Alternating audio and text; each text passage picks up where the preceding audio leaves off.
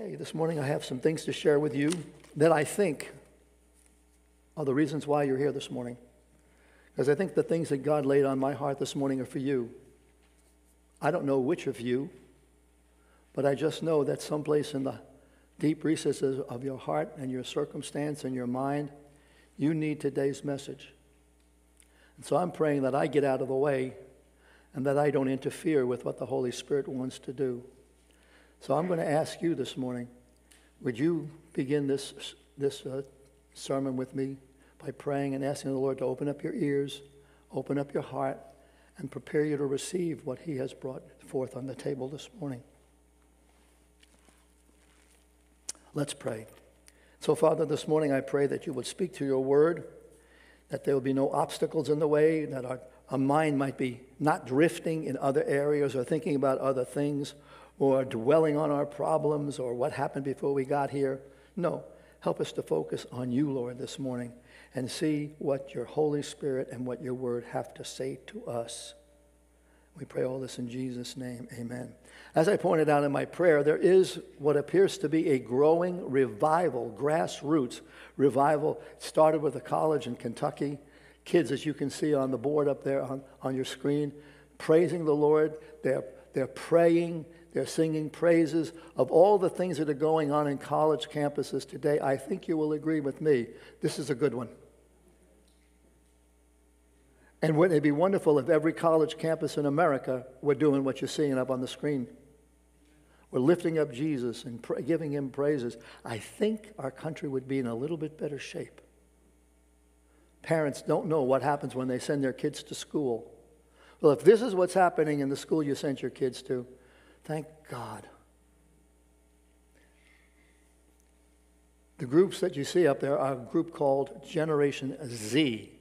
I have no idea why they decided to label kids Generation A, B, C. What's that supposed to mean?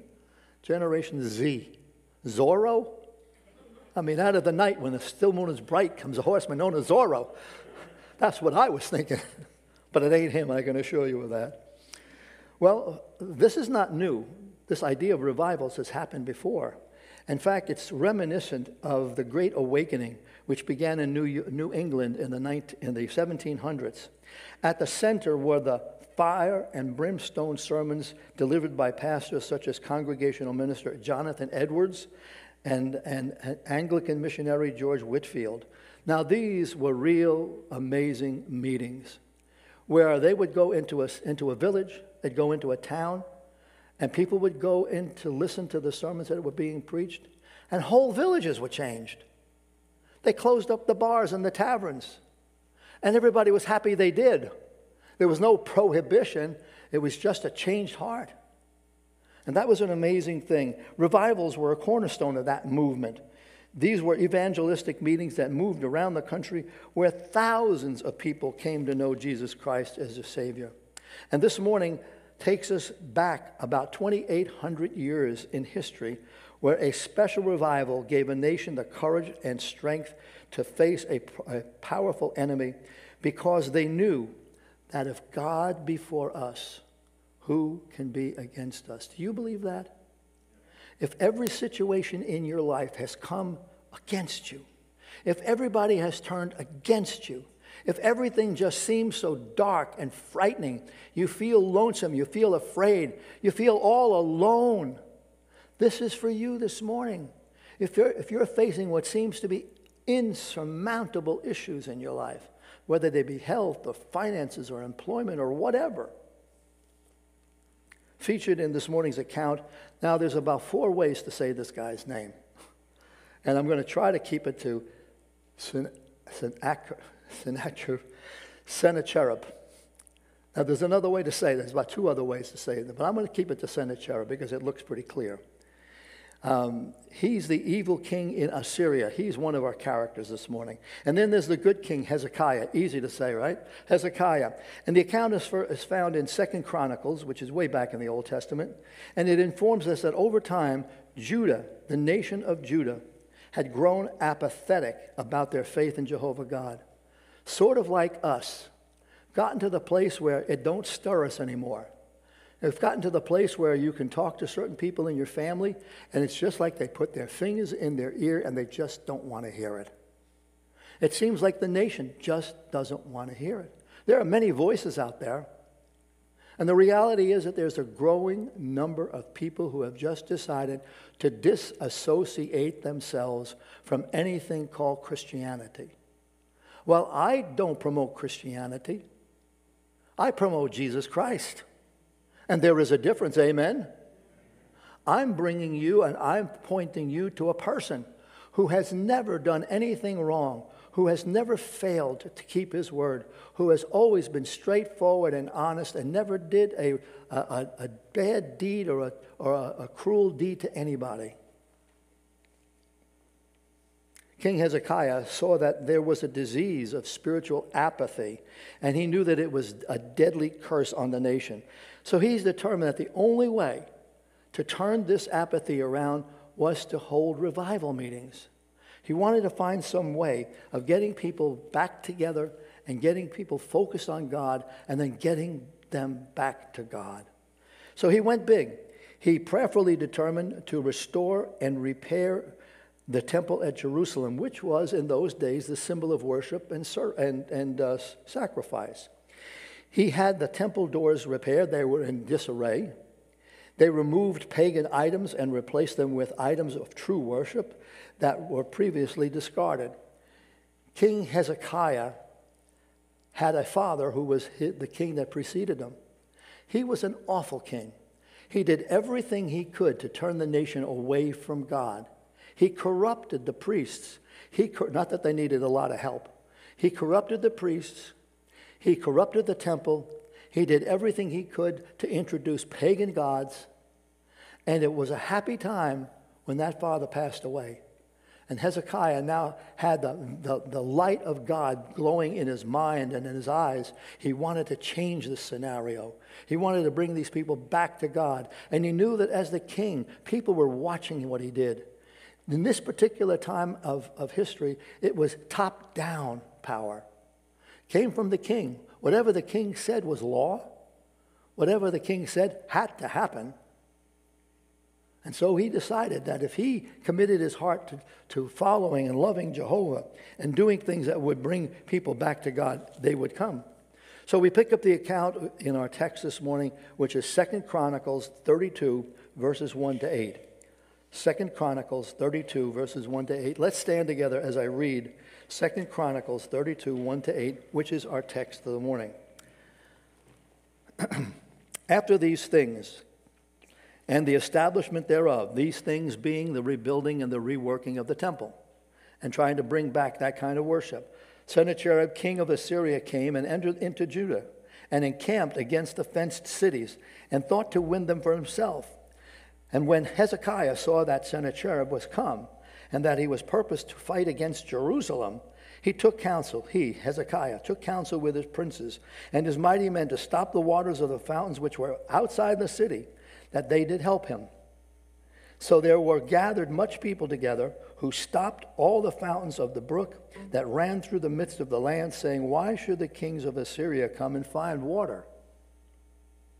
Also he strengthened himself and built up the wall that was broken, and raised it up to the towers, and another wall without, and repaired Milo in the city of David, and made darts or swords and arrows and shields in abundance. And he sent captains of war over the people, and gathered them together to him in the street of the gate of the city, and spake comfortably to them, saying, Be strong and courageous. Be not afraid nor dismayed for the king of Assyria, nor for the multitude that is with him, for there is more with us than with him. With him is the arm of flesh, but with us is the Lord our God to help us and to fight our battles. And the people rested themselves upon the words of Hezekiah, king of Judah. They got it. You may be seated. Hezekiah was a good king. He cared about his people. And he wanted to do the best possible job because he knew in advance. He had spies. He knew that Sennacherib was going to attack the city. He wanted the people prepared. He took a lot of steps to make that happen. Even though the enemy was at the gate, the king has enough time to come up with a well-thought-out plan. Here's what he decided to do. He had to organize an army. He's starting from scratch. He needed an army. So he started working on that. He manufactured weapons. They needed them. If they were going to build an army, they needed weaponry. He stopped the flow of waters outside the walls of the city so that the enemy soldiers would have nothing to drink. I mean, they may have brought a canteen with them, but it ain't going to work. And there was no place for them to get water because this was free-flowing water, but they stopped it. He rebuilt broken walls of the city and all the towers of the walls. So now they were in that place where if you had a walled-in city, you were in a great place strategically. If you had a walled-in city and you were being attacked from up, the chances are that the attackers weren't going to be able to break into the city. Well, the king wanted to be assured of that, and so he made sure that he rebuilt the walls and the towers so that the city would be secured. And then he reorganized the city and state leaders into wartime leaders. Not such an easy job. They had been laying back. They had been comfortable, and now they had to go from comfort to discomfort. They had to go from comfort to a place of readiness. Verses 6 to 8. Here comes my Brooklyn again, 6 to earth. He gave a sermon calling upon the Lord to encourage and remind the people that if God is for us, who can be against us? On January 25th, 1984, President Reagan, in his second inaugural address, he explained, quote, America was founded by people who believed that God was their rock of safety. I recognize we must be cautious in claiming that God is on our side. But I think it's all right to keep asking if we are on God's side. Are you on God's side? Are you part of his army, spreading the good news of Jesus Christ to the people in your community, the people you live with, the people you associate with, the people who come to you for advice? Are you sharing Jesus? Are we on God's side? Despite all the good planning, Hezekiah knew that it would take more than all they had done to save that city from an onslaught of one of the most powerful armies in the world at that time, the power of the kings of Assyria. So Hezekiah called the people together. In the face of their seemingly hopeless situation, he declared in verse 7, there are more with us than with Sennacherib. Well, how could he say that? Verse 8, with him is an arm of flesh, which means that they may have a great army. They may have all the great weapons. Their soldiers may be very well trained, but with us is the Lord. They only have men, and we have God. All they've got is a great army, but we've got God on our side. It became Judah's source of hope. Sennacherib had power, men, and prestige. He had an arm of flesh, but the inhabitants of Jerusalem had the Lord. Is there some enemy, a problem pressing in on you today, making you feel that you cannot face the challenge that's before you? The account this morning is meant to remind you that God is with you. He does not lead his children around life's challenges. Rather, he leads you straight through hardship and straight through trials. But he leads. In other words, he's out in front. So you're not going into this mess that you think you're going to face without God. Rather, he's out in front leading you. You need to follow him.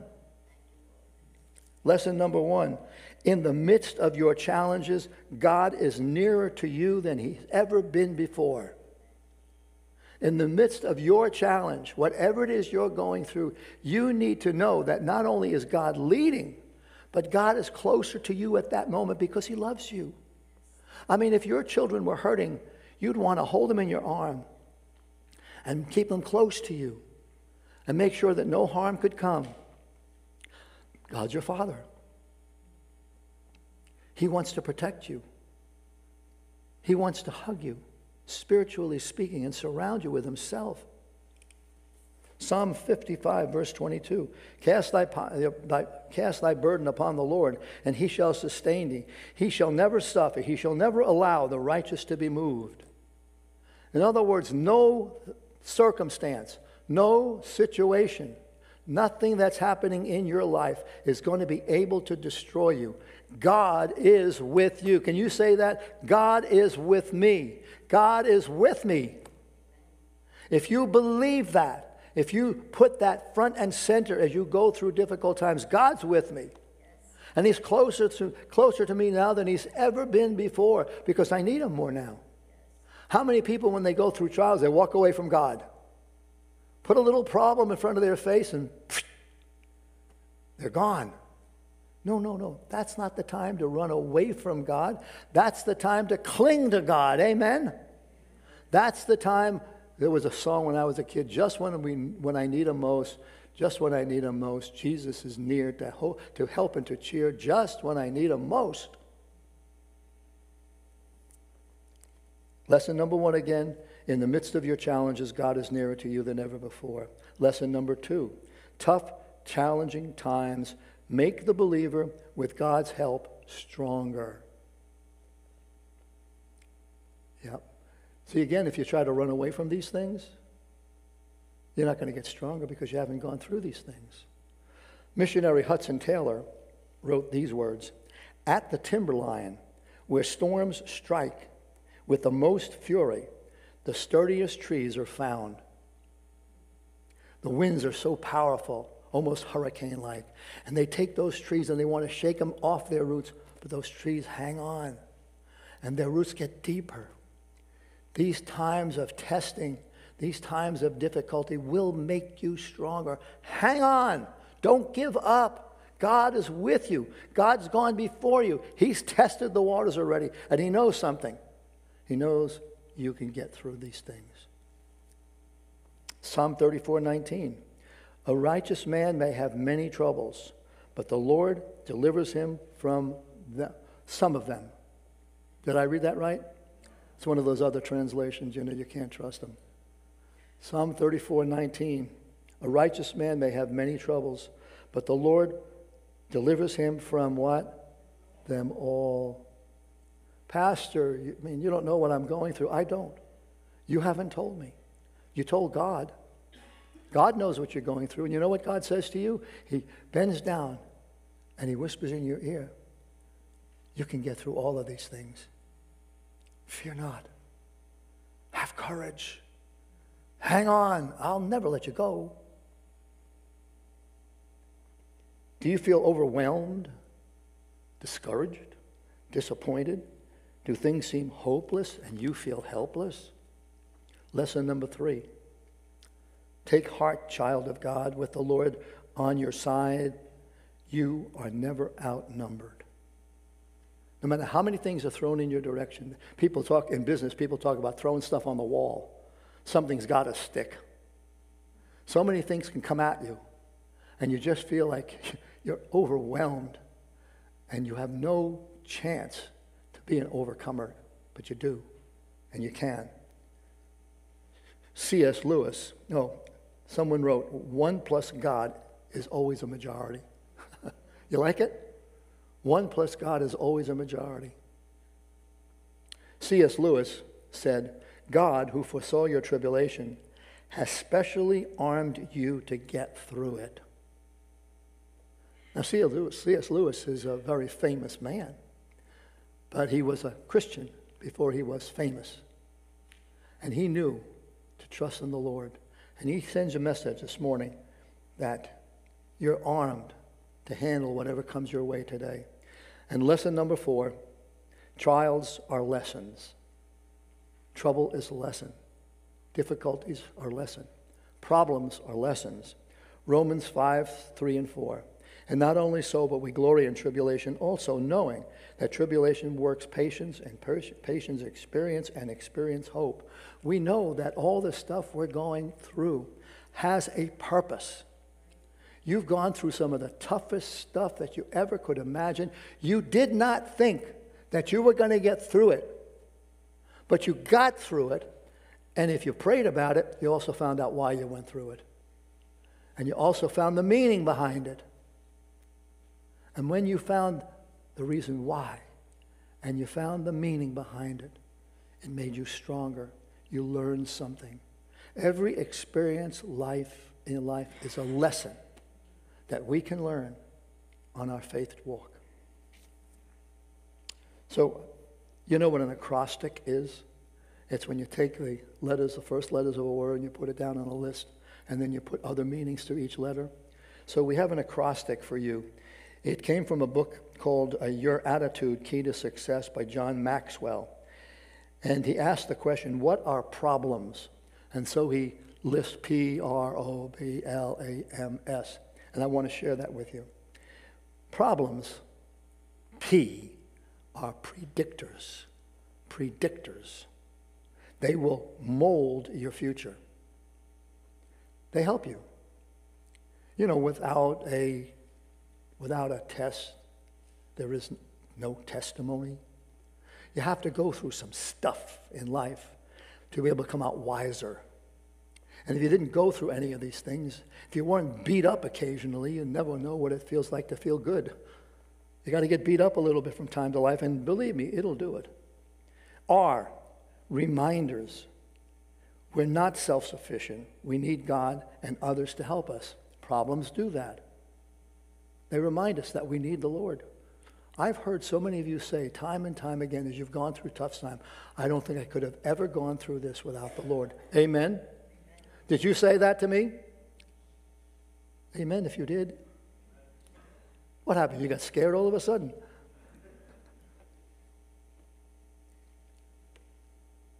PR and then O. O for opportunities. They pull us out of our rut and cause us to think creatively. We're going through this tough time and we don't know where to turn, and we pray to God and he gives us this wisdom. And he opens up a door to us. And God's real good at opening doors, a place for us to go. And when God opens a door for you, go walk through it. Walk through it. Because at the other side, God's got something for you. So problems are opportunities. B, problems are blessings. They are the ones that come to you after you've gone through the mess you've gone through. After you step out on the other side of the door, you begin to see why it turned out to be a blessing and not a curse. You were so sure that you were going to be completely demoralized in life. Didn't turn out that way. I think you're still smiling. Problems are L. L are lessons. Each new challenge will be our teacher. Can you think of that? That what you've gone through really was a teacher, showing you how bad things can get, but how good God is. E, their problems are everywhere. There's no place or person is excluded from them. Somebody's gone through what you've gone through before you. And they either got through it or they didn't get through it. If they were believers, chances are they did got blessed and they did find out what it was all about. And God did help them, and they did get through it together.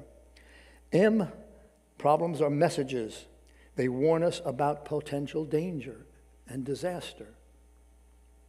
S, problems are solvable. With God's help, no problem is without a solution. And this is what you found experientially.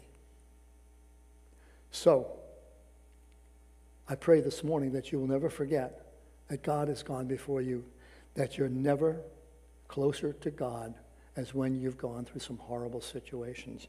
And there's this closing thought. There can be no rainbow without a cloud and storm. You've got to go through these times, and when you do, God is going to go with you.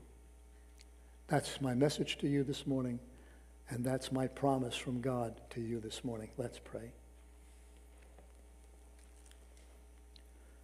With heads bowed and eyes closed, Pastor, I'm going through one of those situations this morning, and I need your prayers. And if you need prayer this morning for a situation you're going through that seems difficult and overwhelming, may I pray with you this morning?